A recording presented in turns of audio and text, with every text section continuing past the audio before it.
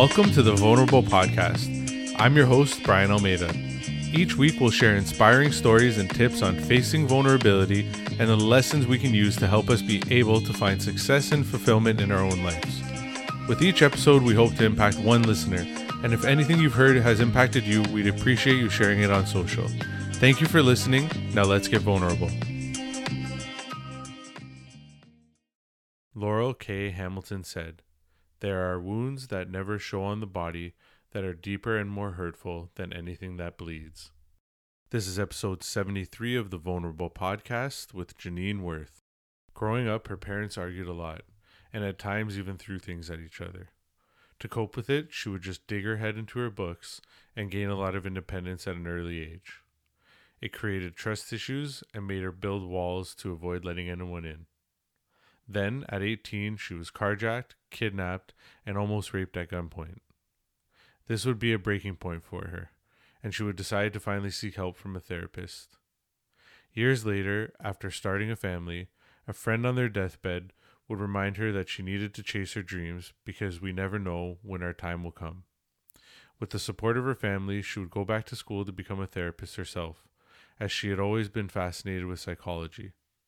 Now, she's helping women heal from their trauma and work towards the spectacular success they've always dreamed of. Ladies and gentlemen, it's time to get vulnerable with Janine Worth. Hey, Janine, thank you for coming on the Vulnerable Podcast. It's a pleasure to have you here today. Yeah, you're one of the many people that signed up through podcastguest.com.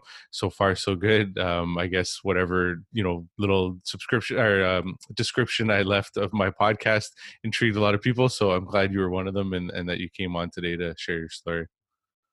Thank you so much for having me. I'm happy to be here. Awesome. So the first question I asked to get started is, what is your definition of vulnerability? I think for me, vulnerability means to have the courage to stand in your truth and to speak your truth, regardless of how other people will react to it. And I sort of lived that the first time that I started telling my story after I became a therapist. That very first podcast, I was shaking because I thought, when you tell your story, especially nowadays on the internet with all the keyboard warriors, there's so many people that have an opinion about everything. Yeah. And I thought, well, my ex-colleagues are going to hear this, my friends are going to hear this. What are they going to think? Because until that point, I never spoke about anything personal. So it was a big learning curve for me. No, for sure. And I've said this before, and my listeners are probably going to get annoyed, but what I'm really glad about is that how many people see vulnerability as this thing about sort of looking within yourself, facing your truth. Like it's all about yourself rather than what you would see maybe, on the internet nowadays, where it's more about like, let me spill my guts and see if people will feel like sorry for me, which is what I feel like sort of the trendiness of vulnerability has become. But what I'm glad is that the people that I'm bringing on here all have this similar definition of it really being something that you have to work on yourself. You have to be comfortable with yourself, which is, I think, the key to vulnerability, because the more you can do that, I think the more you can learn from it, which is, again, another part of sort of what I'm trying to do here. So if looking at your definition and looking back on your own life, and go back as far as you want. I've had people start when they were 5 years old, and I've had people talk about high school. All depends on what you're comfortable with. When would you say would be the first time that you faced some sort of vulnerability or challenges in your own life? Well, I personally think that I have a very intimate relationship with trauma. My own mother experienced trauma in her teenage years and had me at quite a young age. And growing up in a very volatile,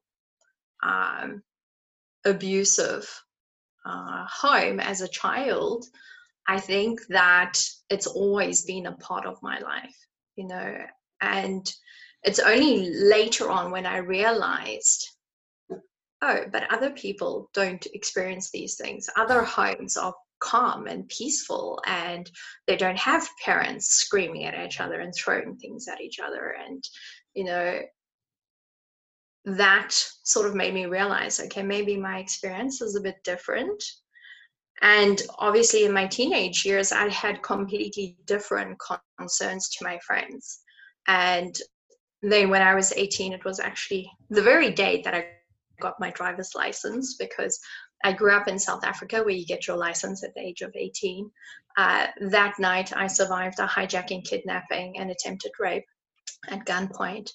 And that was sort of my initiation into adulthood. And I thought to myself, wow, this is just like a roller coaster that I can't get off of, you know? Because for me, the whole point or looking forward to adulthood was putting things that were beyond my control aside and actually being in control. And then something like that happens, and you realize, but when will I ever be in control? You know? Mhm. So. I feel like, and definitely want to get into some questions, but I feel like this is going to be an interesting one because I don't know that I've had somebody on who has experienced some trauma, but then also is a therapist. So your perspective on all this is, I feel like, is going to be interesting, because again, it's just, you sort of have those two different perspectives that you're going to be able to give us. I had a guest on in the past who had experienced trauma and now works with people to help them with their trauma, but not necessarily in the same sense as what this might be. So again, just wanted to put that out there. But looking back on that, and let's go back to when you said, growing up, sort of, you grew up in this household, parents were sort of yelling and there was, some abuse and stuff like that going on. You said that, at some point, I guess going to a friend's house or something like that, you realize this isn't normal, but what did you do at that time to maybe bring some normalcy to your life to sort of help you get through those tougher times? Was it just the escapes to somebody else's, home or whatever, or was there something else that you can remember that you sort of did to help yourself through that time? Well, for me, a way that I could have that sense of control or that feeling that I was in charge of some part of my life came through academics. So I was the kid who's never had a detention. I've never played hooky from school. I had really good marks, and my homework was always done, days in advance, because I felt that for me, school was an escape, So that was a place where nobody knew what was going on in my personal life, where I wasn't at a disadvantage, where I was just normal. So for me, I really excelled at school and used that as a way to sort of distract myself from the things that were beyond my control. And then later on, obviously after my hijacking and kidnapping, a week after that, I was sitting, because the police had a big shootout and I got my car back and whatever. But a week after that, I was actually sitting in my car, and a friend who didn't know what had happened to me, because this was before the day of social media, and I don't know if I would even have put something like that on social media. Um, he crept up on my car and slammed his hand down on the driver window as a joke. And in that moment, I had such a visceral reaction. I was getting heart palpitations. It felt like I couldn't breathe. And I thought to myself, this is not normal. And I then decided to seek professional help, because having the childhood that I did, I grew up to be very independent. I had this belief I can only count on myself. And I didn't want to live my life or start adulthood at a point where I couldn't leave the house, or where I wasn't in control when I left the house. And it was actually very interesting, because in that first appointment, you obviously tell your therapist why you're there and what you're seeking or wanting to accomplish. And after I told him my story, he said to me, Janine, I think the resilience that you built up because of the childhood you had, it actually ended up saving your life. And that was such a breakthrough moment for me, because it was the first time in my life that I had an ounce of gratitude for what I had experienced to that point. It's It's interesting to me looking back at what you started with there about how like you sort of said school was this escape, but what's interesting to me is how like you brought up the point of it gave you a sense of normalcy because people didn't know what was going on, and I imagine that is sort of the case for a lot of people, is that there's people look at you and they assume and they judge and they make all these they have all these ideas in their head about you or what's going on, and they really have no idea, and so again, I just sort of found that interesting because to me, I think that's something that sort of everybody can relate with in a sense, maybe not in this in the fact that they had parents who were arguing all the time and stuff like that, but I think all of us can sort of relate with that sort of escaping from something, whether it's our own lives or something that's going on within our lives or outside of our lives or whatever the case might be. So I just wanted to sort of touch on that because I think, like I said, if there's other people listening, they might be able to go, okay, yeah, here was my escape, or here was what I used to sort of get through that time. What new strength would you say you discovered in yourself? To me, it sounds like maybe just your ability to sort of focus on something else, so that like whether it was school or whatever the case might be. Like what strength would you say you discovered in yourself at that point in time, with everything that was going on? Well, I think it created this sense of independence within myself where I knew that anything that I could put my mind to that I was in control of, like getting good marks, I could bet on myself because I was the only one that basically had my own back. So I think combined with the resilience, I'm a person who's very determined, who, other people look at it and say, oh, well, that's impossible. But that's not, and I'll instead ask the question, how can I make this happen? What do I need to do? How do I need to show up to make this a reality? And that is something that has actually served me my entire life.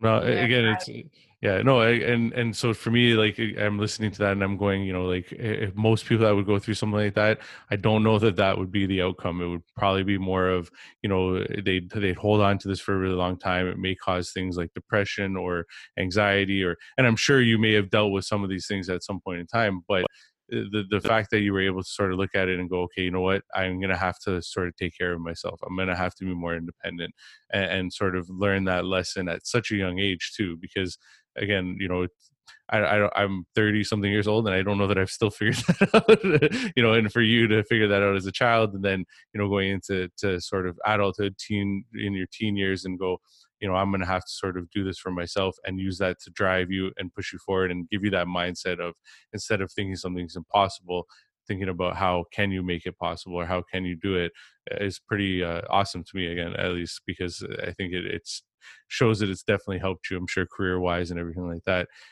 you know yeah. Speaking of careers, and like I said at the beginning of this, knowing the sort of what your career is, and what you went through, like, would you say that knowing what you know now, you would still look at that as maybe the best way to handle things, or have you reflected back on it and thought maybe there was something else you could have done? I'm just interested because, like I said, because you have this background, I'm just curious as to what your thoughts about it are looking back now. Well, I didn't start out as a therapist. I went into sales and marketing and I had a corporate career for many years. And it was only when one of my best friends was on his deathbed, he was dying from cancer, and he said to me, make sure that you're living with purpose and you do something that you love, because I thought I would have more time. And that sort of got me not into an existential crisis, but it definitely got me thinking into, is this really what I want to be doing with my life? Because at that point, the higher up I was going in my career, the more unhappy I was becoming, which doesn't make sense on the surface. No. But knowing what I know now, I consider my purpose to be the person that helps people heal from stuff that's happened to them, to discover who they're meant to be before all of that happened to them. And the more you sort of veer away from your calling, I think the more unhappy you become, because the universe is like trying to guide you back onto that path. No, for And sure. and But I'm not a woo-woo person. 10 years ago, I'd be doing a double eye roll when people talk about the universe or manifestation. I'm like, oh my God. Because by nature, I'm a very scientific, logical kind of person, you know? So it's been a very interesting journey and experience getting to this place where I am now holding that space for people. Because very often I'm the first person to hear my client's story. And that is a privilege that is priceless. Uh, no, I was just over here smirking, and it's not because obviously the story or whatever's funny, but it's because, I can definitely relate with that whole thing of like just not believing in that sort of stuff, thinking it's crazy, and just sort of ignoring it for the most part of my life. And funny enough, for the first part of my sort of life and career and everything like that, I was in sales as well. And so I'm just kind of, wondering if maybe there's something in that world that sort of shuts us off because it's so demanding and competitive. And I think there's a lot of things that it does to your mindset and your mind that we're unaware of, at least in my sort of case, in my opinion, because again, like I said, it is so competitive and you're so Yeah. driven to like, hit a quota and then hit more quota. And it's just, it's a very laser sort of focused thing. And you don't tend to like notice anything else that's going on in your life. Like, I've said, before I now work in a factory as sort of my, way to make an income and then do the podcast. And I know a lot of people have asked me, like, why would you have left sales? And I said, well, because what you don't realize is that as much as this job is physically stressful, that job is mentally stressful. Like I remember being on vacation with my wife and still like doing sales and not even enjoying, like here I am on a beach or in a tropical place and I'm still, on my computer. Right. So again, I don't know if you relate to that, but it just, I don't know if there's something about that sort of career specifically that tends to sort of shut us off or not open us up to like a lot of the other things in life. I don't know if you can relate or if I'm just going on a rant here. Well, one thing that I did realize after I studied psychology and became a therapist and looking back on my own life, because having this analytical part to my personality is in sales, you are virtually relying on yourself. It's your performance, you showing up, you doing the calls, you taking the action that gets you the results. And my entire childhood trained me that I can only count on myself. So that was like the perfect career for me. So I found that very interesting afterwards to see, that makes sense. No, and now that you're saying that, it's making me think. But I'm not going to continue with my own story. But it's definitely giving me something to think about because again I can't completely relate, but I just there's some ideas running up there right now. So how did you, because again, we just sort of glossed over it there. You said, you were in sales and marketing, you had this friend that was on their deathbed, and then, they sort of said, like, go after whatever makes you happy. Like, don't waste your life with just whatever career. But how did you get from sales and marketing to like, how did you realize that was your calling? Did you always have something in you that said, that's where I want to go, that's what I want to do? Or was it just like you had to do some sort of inner work or some reflection? Like what sort of caused that to happen? Because that's a very, like, in my opinion at least, it's a very extreme like difference, right? There's no sort of relatability that I can think of between therapy, becoming a therapist, and sales and marketing. Well, after I realized that I had PTSD and went to therapy myself, that sort of started this lifelong affair with trauma. I read everything I could get my hands on. I was doing research to understand why my parents behaved the way that they did. And in my own mind, for me, a lot of things were making sense. And I thought to myself, if only I had been in a position earlier, then I would have studied psychology. It's always been an interest of mine. But life just didn't work out like that the first time around. So when I had the opportunity, when my children were a little bit older, I then moved to Germany. And with this whole experience, I was having these conversations with my husband, and I'm very blessed to have a very supportive husband. And he said to me, if that's what you feel you need to do, then I want you to do that. And I mean, there's so many people who have this calling inside of them and maybe don't have that opportunity. So when it came, I grabbed it with both hands. And again, I asked myself, I have 3 children. I live in Germany. German is my third language, not my first. How can I make this happen? And from there, things started falling into place. Okay, go to England and do your clinical hypnotherapy. Do this. You can, from there, it was just once that ball started rolling, the opportunities started coming along. Because I think the way we communicate with our mind is so important. Because if I just thought, oh, well, I'm too old, I'm too busy, this is not going to happen, I should just stay, I'm making good money, then I wouldn't have followed that path. But instead asking that question, how could I make this happen? Then your mind starts looking for solutions. There's like that little hamster on the wheel thinking, how can I make this happen? Ooh, what about this? What about that? I think that puts you into a completely different mindset, a solution-oriented mindset. Yeah, again, I'm just thinking about like how many times, like whether it's I've told myself or other people have sort of told themselves something's too hard, and because of sort of, it sounded like to me like you're saying, oh, I have this good job and I have, my career is going well and I'm making good money and everything like that. And I've talked about this before, probably 100, well, not 100 because I haven't had 100 episodes, but I've talked about it a lot. It's that whole thing of being comfortable. That whole thing about the comfort zone is like, a lot of us think about the comfort of our current life and where we're at, and so then it just sort of holds us back from moving on. And I'm glad that you had the support of your husband to sort of help you. I can relate with that. This podcast wouldn't have started if it wasn't for my wife. So, I can definitely relate to having a good support group, and whether it's just your spouse or friends or other people in your family, like the people you sort of surround yourself with makes all the difference in terms of, where you're going to end up, going in your life, whether it's up or down or sort of staying stagnant. I think that definitely makes a difference. Obviously, the end result or the decision is completely up to you. It's your choice, but having those people around you makes all the differences to whether you're going to be successful or maybe fail or whatever the case might be. So I can definitely understand that, and it's just something I want to keep reiterating, because I think that if there's other people out there listening to this that are struggling through something or maybe thinking about something and they haven't necessarily given it a go, then if they maybe realize, is it somebody that I'm surrounding myself with? Is there somebody in my life that's holding me back? Then maybe I need to sort of shift or change that person or whatever the case might be. So again, just wanted to sort of bring that up.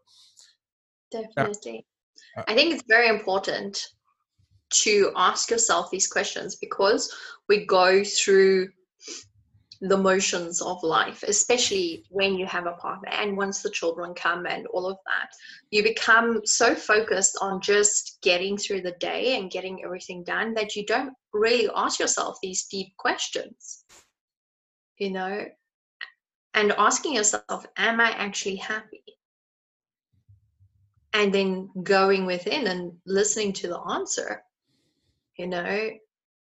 I think that not enough people do that, because I'm at a point now where I feel so aligned with my purpose that even if I had to win $1 billion in a lotto or something, I would still do this work. That's pretty impressive to say.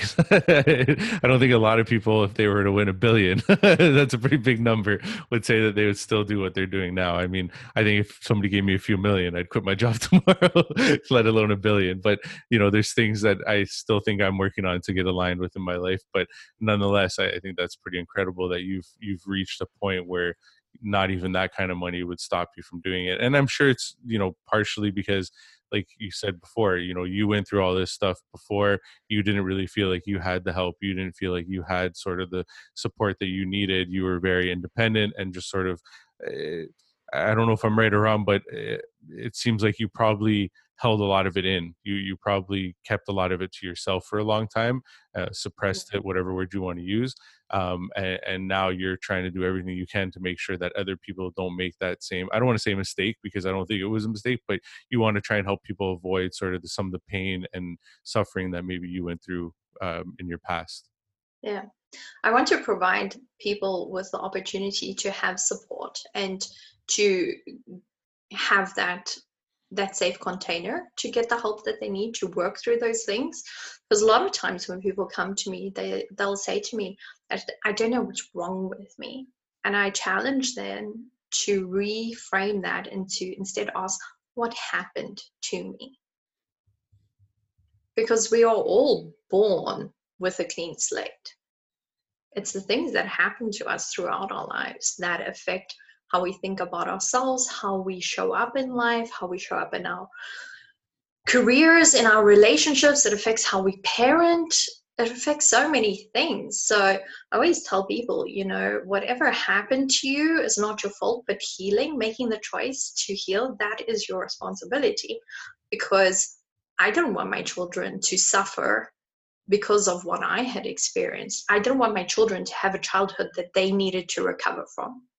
That was like my main goal before I even had any idea of becoming a therapist. That was just like, I just want to go through life and not screw them up.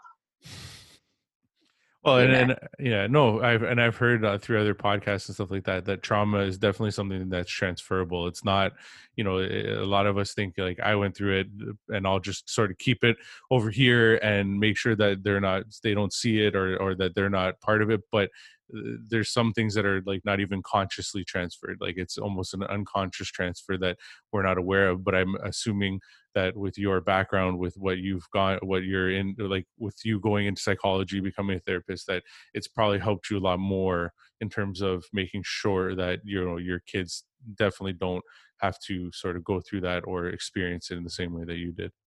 Yeah. And I think so many people have experienced trauma. When we talk about trauma, people think horrific car accidents, war veterans, but the mind doesn't perceive trauma like that. Trauma is anything where the mind is shocked, scared, doesn't know how to react, doesn't feel safe.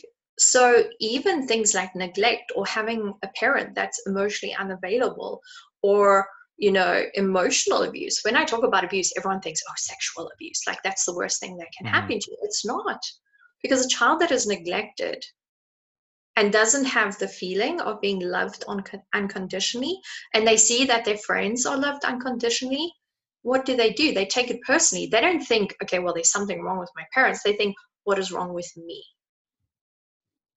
And that affects the way that they think about themselves from that developmental age. And that affects them their whole lives. So we need to change this thing about it has to be this big T. In psychology, we call it big T and small T trauma, where it has to land you on the front page of a newspaper before it affects you. It doesn't work like that. I'm yet to meet a person who has not experienced trauma. And I mean that I'm dead serious when I say that, because every single one of us has been affected in some way, whether we acknowledge it or not, whether we realize it or not, because we're so taught by society that we need to rate and compare, that if it's not front page news, well, then obviously it's not good enough to be treated, or it's not bad enough to go and seek help. And I'm like, people, just take those that need for outside validation off of it, because your story matters. You earned that story. You deserve to get the help. And there's so many factors that play a role in how we react to trauma. Did you have loving parents? How much resilience? Are you a sensitive person? Are you an empath? There's so many things that play a role in that the same thing could happen to two different people, and the one could be completely shattered and the other one would just shrug it off because they're so used to bad things happening to them. So I just wish that everyone would stop this rating and comparing. There is no prize. Okay, we just need to realize there is no prize. Because a lot of times when I meet women, they'll tell me, oh, well, I grew up in a domestic violence situation, but at least I wasn't raped. It's like, I'm not handing out prizes today. Yeah. You need to validate your experience for yourself, regardless of what anyone else thinks. something that came to mind as you were saying that, and this is something that I've asked other guests, and just it's a personal curiosity, but I think it's also important maybe for other people to consider. But I've always looked at myself as somebody who, I've never thought about going to therapy because I feel like I'm, a fairly strong person. I'm, again, now that you're bringing that up, maybe there's something that I went through that I just don't remember. I have no idea. But the question I'm trying to get to is like, is therapy one of those things that you feel like, um, almost everybody should sort of experience in some sense, like just to almost have somebody to talk to? And I just ask because, like I said, I've asked in the past where, people have sort of said that they went, like I've had people that have gone to it because they needed to, like they knew they needed to. And then I have people that maybe just did it because, there was something about their life and they're like, well, this seems like maybe a good idea and maybe this will help me. And then it did. And so I'm just curious, again, it's a personal curiosity. And then as well for the listeners, is this, because the way that you were describing it there, it seems like it's something that maybe we all need to do in some shape or form to just Yeah. maybe, almost make sure. Again, I don't know if that makes sense, but I just wanted to see if you have any thoughts on that. So here's my thought. I think that therapy is for normal people who want a safe space, a non-judgmental outside view to work through things that have happened to them. Psychiatry is more for people with mental illness where they need more of a medical intervention. So for me, therapy is just providing that space for people to be able to process painful life experiences. Because when you experience something, say as a 6-year-old, you're not mature mentally, or your mind's not mature enough to process that in a healthy way. And children can't go out, adults have some really unhealthy coping mechanisms. They'll drink a bottle of wine, or they'll smoke a packet of cigarettes, or, they'll have promiscuous sex, whatever floats their boat, gambling. Children can't do that. So that's where behavioral issues will start showing up, being withdrawn, isolated. There are other ways that it will show up. And once you get to the point in your life where you realize, well, you know what? My childhood wasn't all sunshine and roses. Maybe I should just speak to someone to help me process that stuff. That's always a good thing. So I think that it's something that most people should have. Well, again, I'm glad I asked because I think that's definitely one way to look at it. And I've never really considered the difference between something like, I think you were saying like a psychologist and the difference between a psychologist and a therapist. I didn't even really differentiate the two, but maybe that's just because I haven't experienced it myself or just haven't looked into it enough. But I never realized that sort of there is that way to look at it, whereas therapy is more of just like almost like having a friend to talk to, but somebody who's definitely got, some knowledge and can help you work through things. Whereas with, like you're saying, with psychotherapy, it's more of if you have like a specific diagnosis or something that you need to seek help for, because there's no way to sort of work on it yourself or with just like sort of a conversation. So I think that's a good perspective for not only myself, but anybody that's listening. I want to go back for a second to, sort of you told your story at the beginning. You went through your childhood with this trauma at home, and then at 18 you had the incident happen with the kidnapping and everything. And this is again just trying to piece things together. But what by the time you had hit 18, was there like a point that you had started to sort of maybe, I don't know if accept's the right word, but you had started to sort of work through some of what happened in your childhood? You had started to maybe sort of move forward from it, and then that incident at 18 then sort of re-trigger things? Like again, I'm just trying to get an idea because the story just sort of went from like childhood to 18, so I'm just trying to understand like how sort of things were going, and then sort of from there.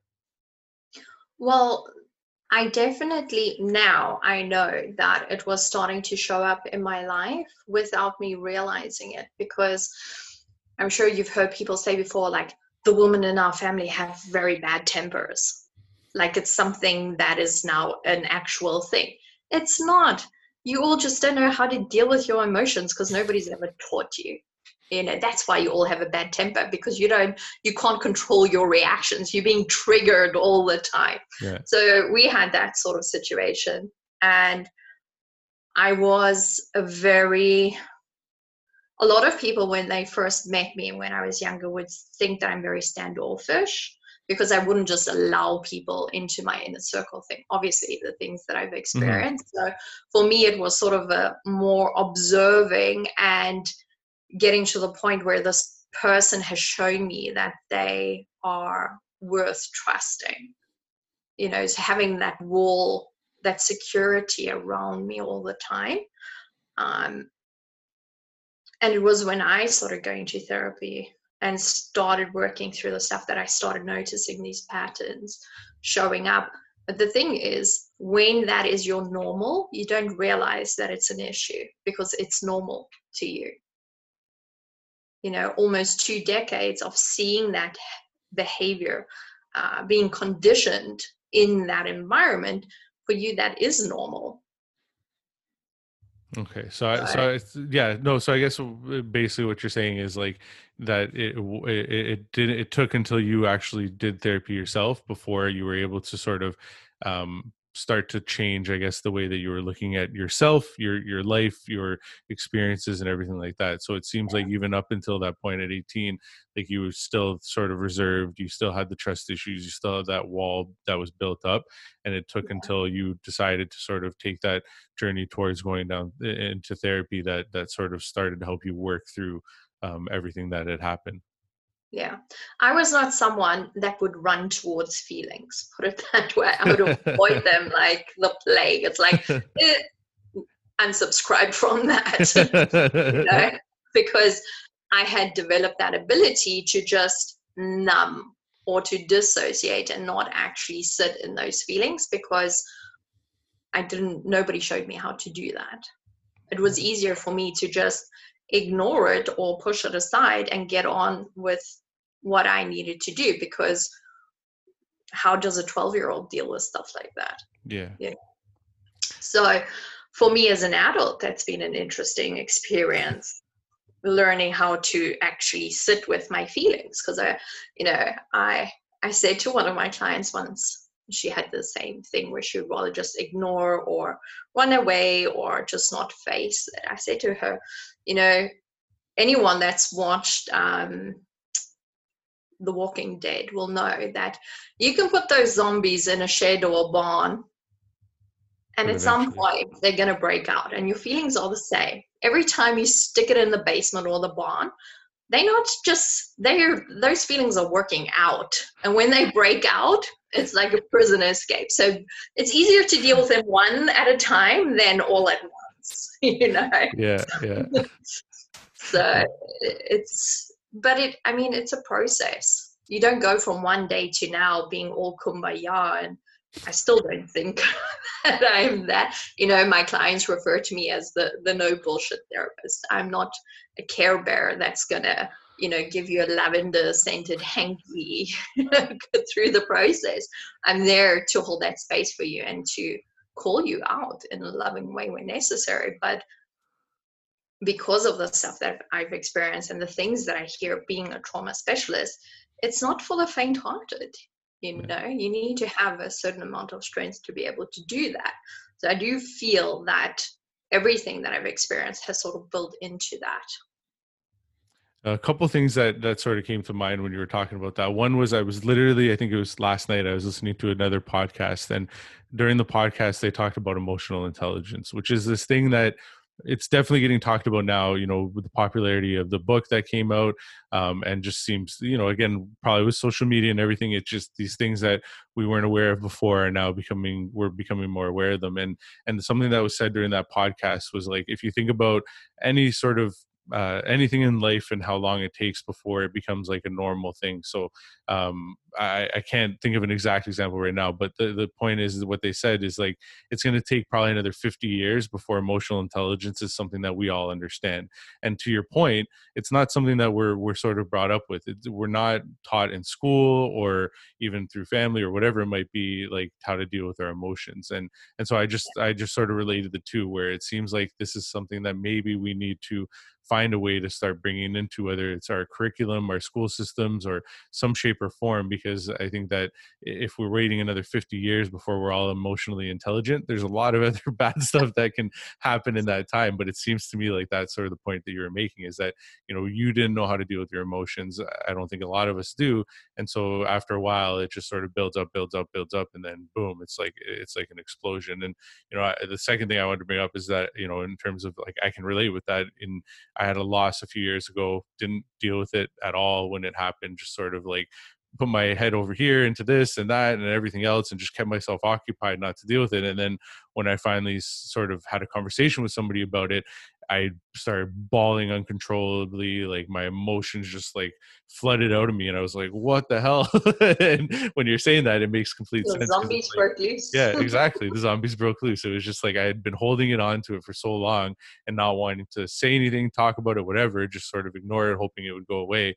And then boom, there it was. So I think that a lot of us can take something from that, in terms of just like, be careful how much you do that. I mean, I'm sure, if you want to sort of maybe hold it back for a period in time because maybe there's something going on, that's not so bad. But if you just keep doing it constantly over and over and over again, the zombies are going to break loose. Which, I love the analogy, and I did watch The Walking Dead, so I definitely understand it.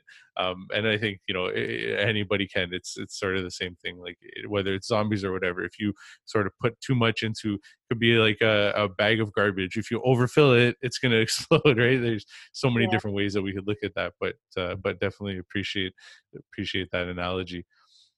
So, looking back at sort of, and I think we've touched on this a bit, but looking back on everything that's happened throughout your life, like, how did it help you get to where you're at now? Like I said, I think you've touched on it, but just if you don't mind getting into a little bit more, like, because again, um I don't know that you sort of looked at yourself at that point in time after your kids got a little bit older and said, I'm going to go into therapy because of my past, but I'm sure there was some sort of tie in there. Yeah. Well, from the time that I had my children, I was very aware of this desire to not let them experience what I experienced in my home. So that has always sort of been a motivator or a driving force within me. And I think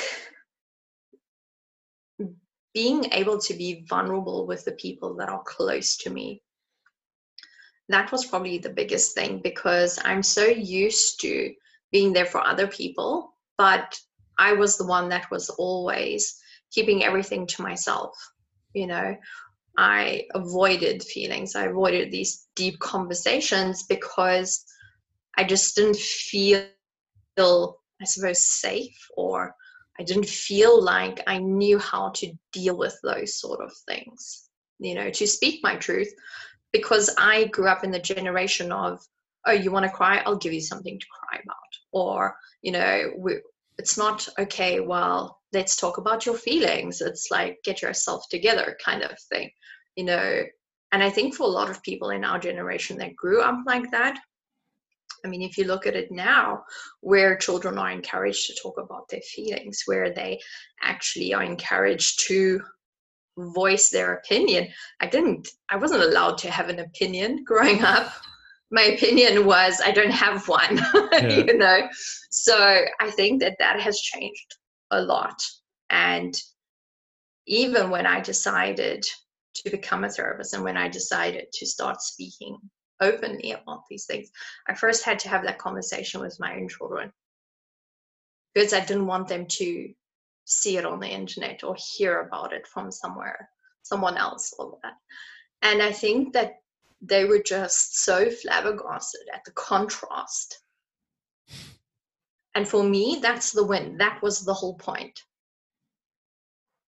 Because they were able to sort of see, like, here's our mom, she went through all this, but here she is now in front of us, and the person that she's become. So you're able to show them, like, yes, there's going to be difficulties, yes, there's going to be things that are going to challenge you throughout your life, but there is a way to come out of it, which I think is an incredible lesson to teach your children. I mean, like I said, before we hopped on here, I have a 5-month old, so I'm definitely thinking about the future, and that is one thing that I will definitely take away from everything you've said today, is that we we should maybe be sharing. And it's not about just, putting it all out there and blabbing about it or whatever, but to be able to show your children something like that, I think is incredible, because again, there's definitely going to be challenges for all of us. They may not be, what you went through to the exact extremes or whatever, but we're all going to have challenges. We're all going to have things that we need to face. And if we can understand that, there's a lesson to be learned, there's something to take away from it, I think that that's key. And again, that's what I'm trying to do here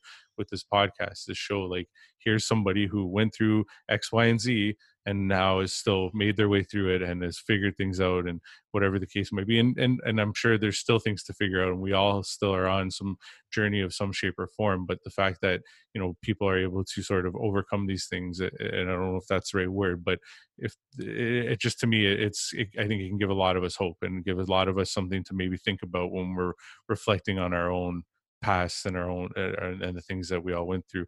One thing I wanted to ask, and just to see if you have an opinion about it, but you did say, like, when we were growing up, our generation, and I agree, it was sort of like, if you start crying, it's like, I'll give you something to cry about. My dad's Portuguese, very European, and I'm sure at some point in my childhood he said something like that. Not that he was a bad dad or anything, but I'm sure something like that came up, because I feel like that's sort of the mindset. But then you said, nowadays it's not so. What do you think maybe caused that shift, or have you ever given that thought? Just because I'm curious, because you said sort of there's a difference between one generation to the next. Do you have any ideas as to why that might be? Well, in the past, men they had something to prove. They had to be tough. They had to provide for their families. They had to just make sure that everything was okay. They didn't have space. I mean, I'm sure your grandfather didn't have space to talk about his feelings. I mean, nobody in that generation did. So, and people were just struggling to survive and to just make it through life, kind of thing. And I think now that people are sort of more settled, or, the way that society has progressed, where men are actually allowed to have a feeling. Before it was like, oh my God, don't, ew, gross, where now, and I think women as well have learned to appreciate that in men, and given them that space, giving them that allowance to actually have those conversations. I mean, grandfathers that were in the war or whatever, they didn't have time or Yeah. space for that. Nobody cared, it was just survival mode. And I think now, as we're changing, I mean, even if you just look at TV, 20 years ago, you wouldn't see like gay people on TV, or you wouldn't see a man crying in a movie or anything like that. It was just like not non-existent. As society has changed, and as this representation has changed, it has now allowed people to realize, okay, maybe the way I grew up wasn't the perfect way. Maybe I can allow my son to talk about his feelings and to express himself, because I think men had it even worse. Little boys are always taught, boys don't cry, be tough, be a man, and now it's something that we actually place value on. It sounds like what I was saying a few minutes ago about emotional intelligence taking 50 years to hit all of us. It sounds like, to me, what you're saying is that it's starting to creep in, that we're starting to understand that there's something there, that there's something that we need to look at. We can't just keep sort of ignoring it, or acting like it doesn't happen, like you said. Or, yeah, it's the book that came to mind. I haven't read it yet, but I listen to Lewis Howes podcast all the time, and he wrote the book The Mask of Masculinity, and he talks about that sort of stuff all the time. And it seems like, that sort of that shift is that men are starting to recognize that, being masculine doesn't really have anything to do with how tough you are and how thick your skin is. It's more about, looking at yourself, figure out who you are, and working through your stuff, rather than just sort of, again, acting like it doesn't happen or it doesn't exist. So yeah, I think it relates to a lot of what we've talked about today. So looking at where you're at right now with your life, and like you said, if you won $1 billion, you'd still do what you do. So I feel like I already know the answer to this question, but I'll ask it anyways. Would you say that at this point that you've found success and fulfillment in your life, or that you're still on your journey towards that? No, I once told someone that I don't have a bad day at work, and they looked at me as if I just landed a spaceship, and they thought that I was just, BSing them. Yeah. And I was like, no, I'm at the point where I really feel that because the work that I do makes me happy on a soul level. I know that if I get out of bed and I show up and I use the skills and the gifts that I have to the people that I'm privileged enough to work with, I know that they're leaving me better than when they came. And how can that make me have a bad day? Yeah. It's almost you literally define that saying, if you love what you do, you'll never work a day in your life. That's why I literally mean it. If I had to win $1 billion, I would be doing even more of this work, because then it wouldn't matter if people could afford me or not.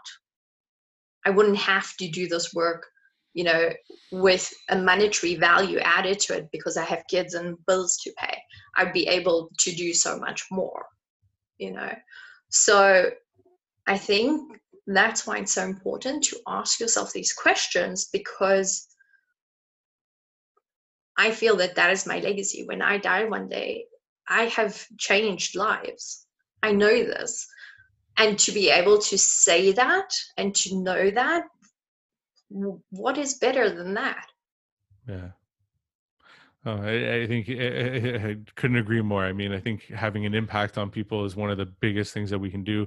I've heard over and over again, whether it's books that I've read or podcasts that I listen to, that being in service of others is where we find true happiness. And again, you're literally defining that as we go here in what you're saying.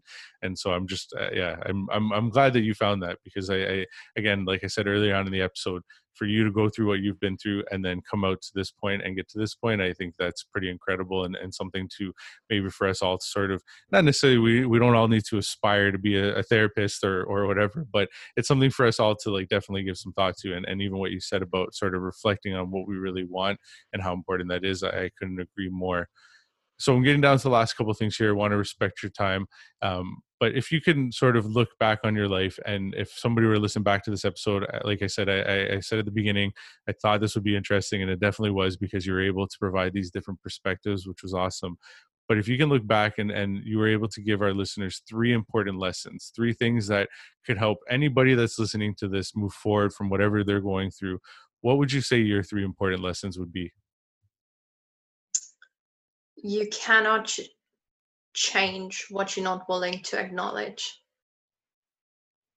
So if you know or you notice that you are in a place where what I call secondary symptoms are showing up, these are the symptoms that people come to me with, not realizing that the root cause is in emotional baggage. Things like sabotaging yourself, procrastination, fatigue, addiction, eating issues, insomnia, these sort of things. When that is showing up and you feel like you're doing all the things and not getting the results that you want, that is a sign that you should take a look at your life and what you really want and how you feel about things, because emotional baggage doesn't magically disappear. It piles up in the corner, and at some point you have to take care of it. It's like those garbage bags piling up. At some point it's causing issues. You need to Yeah. take care of it. The second one I would say is stop saying yes to shit that you hate, because we all do it. Yeah. And when you fall into that energy of obligation and you become a people pleaser and you are taking on more than you can manage, you become burnt out. And when you are burnt out and feel taken advantage of, you're not the best version of yourself. You're definitely not showing up as the best version of yourself. And my last one is boundaries. And this is something that I had to learn, because I always thought that, if I can help someone, or if I want them to think I'm a nice person, or I'm just say yes. And people took advantage of that in all ways, shapes, and forms. So it's being able to know that you can say no and still be a nice person. No is a complete sentence. Because a lot of times, especially women, as little girls, we're taught we have to share and we have to be nice and we have to give and we have to do. And we just get completely bombarded with that. So, and self-care, definitely important. If I don't look after myself, I know that I'm not going to be the best wife. I know I'm not going to be the most patient mother. I know that I'm not going to be the best therapist. I need to make sure that I'm coming from a place of my best self. And that means, getting enough sleep, good nutrition, moving your body physically, doing something just for you, whether it's putting on headphones and listening to your favorite music and dancing like it's 1999, doesn't matter. Just do it. Because, everyone says, oh, you can't work from an empty cup. If I had a cup of coffee and I put it down, you wouldn't come and drink from my cup, would you? Definitely not now with Corona. Yeah. Even before then, you probably wouldn't drink from my cup. Yeah. My cup is for me. It needs to be full for me. What overflows from that cup into the saucer is what I use to serve my clients, my friends, my family, but that cup has to be full for me. Yeah. And I think a lot of people are so used to living from, they think as long as there's a little bit left in that cup, it's okay. And it's not. We've been taught that it needs to be half full. Half full is better than empty, whatever. It's all nonsense. The cup needs to be full for you. Yeah, no, I couldn't agree more. I was laughing when you said that because literally the episode that I released on Tuesday this week, the person said the same thing and I laughed the same way because it's something that I'm hearing over and over again. I took that whole cup analogy from the book The Monk Who Sold His Ferrari by Robin Sharma, where he talked like one of the stories in that book is about how can you give somebody else water if your cup isn't full? Like if you're thirsty and you don't have a full cup, then you need to drink that water to quench your thirst and avoid dehydration or whatever. But once it's overflowing, then yeah, of course you can give some because you have more than enough for yourself. And so I love that example keeps coming up because I think it's an easy way for people to understand. Like, yeah, if you look at yourself, your life or yourself as a cup of water and it's half empty all the time, like what are you working from? Like, and how are you expecting to give more to other people if you don't even have enough to take care of yourself? So 1000%. I think that the whole idea of boundaries and self-care, they tie in so well because if you don't have the boundaries, it's next to impossible to take care of yourself because like you said, you're always sort of putting yourself here, there, and everywhere. And I think that's definitely important. And the second one, I laughed as well because I think that's like a truth bomb and a half for you to say, like literally, like you got to say, you can't just say yes to everything. Like it's something I'm learning as well, but it's so true, like, and how exhausting it is. And we don't even recognize it because we're just so worried about if I don't say yes, then what's the judgment that's coming at me? That's what we're worried about when it doesn't really matter at the end of the day, because if it's not good for us, then what does it matter whether somebody else judges us or not? But again, we could spend another probably 20 minutes on that, but like I said, I want to respect your time. So the last thing is really, you came on here today, you opened up, you shared a lot, and so I just want to give you an opportunity to just sort of promote yourself, tell everybody where to find you on social, whether it's a website, whatever it is that you want to sort of talk about. The floor is yours. Go ahead. Thank you. So on Instagram, I'm therapist _ Janine Worth, and my website is Janine Worth with an I, not an O.com. And I can also give you the link to a free quiz for your community if you would like, where I've taken all of my knowledge of mindset, how the mind works, psychology, trauma, and put it into a quiz that helps people to realize if they have subconscious blocks. If yes, what kind, and to sort of direct them, give them a place to start their healing journey. Because, we're all one small decision away from becoming the next best version of ourselves. Yeah, awesome. Yeah, if you definitely send that over, and I'll make sure to put in the show notes as well as your social handles and your website and everything. So I say this probably at the end of every episode, but I'll continue to say it because I think it's just, I don't know.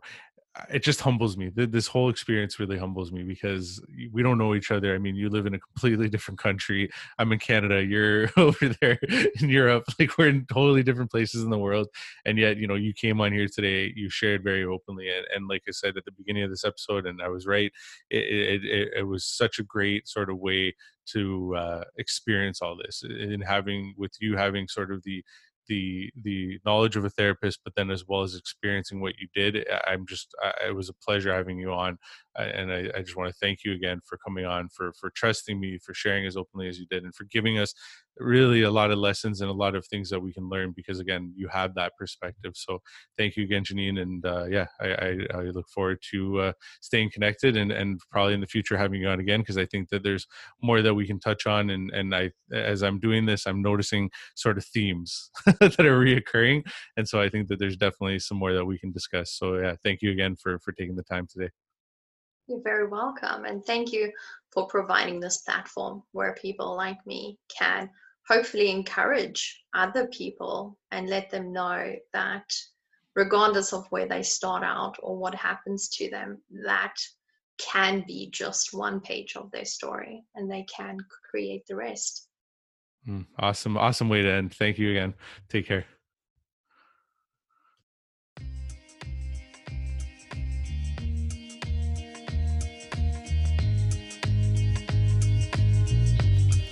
Thank you for listening. If you enjoyed the podcast, please subscribe and follow the podcast on Instagram at vulnerable.podcast or on Facebook and LinkedIn. You can also follow me, Brian Almeida, by searching my name on all platforms. If the podcast has impacted you in any way, I would also greatly appreciate a review. Lastly, if you know anyone with a great story of going from struggle to success, I would love to have them on.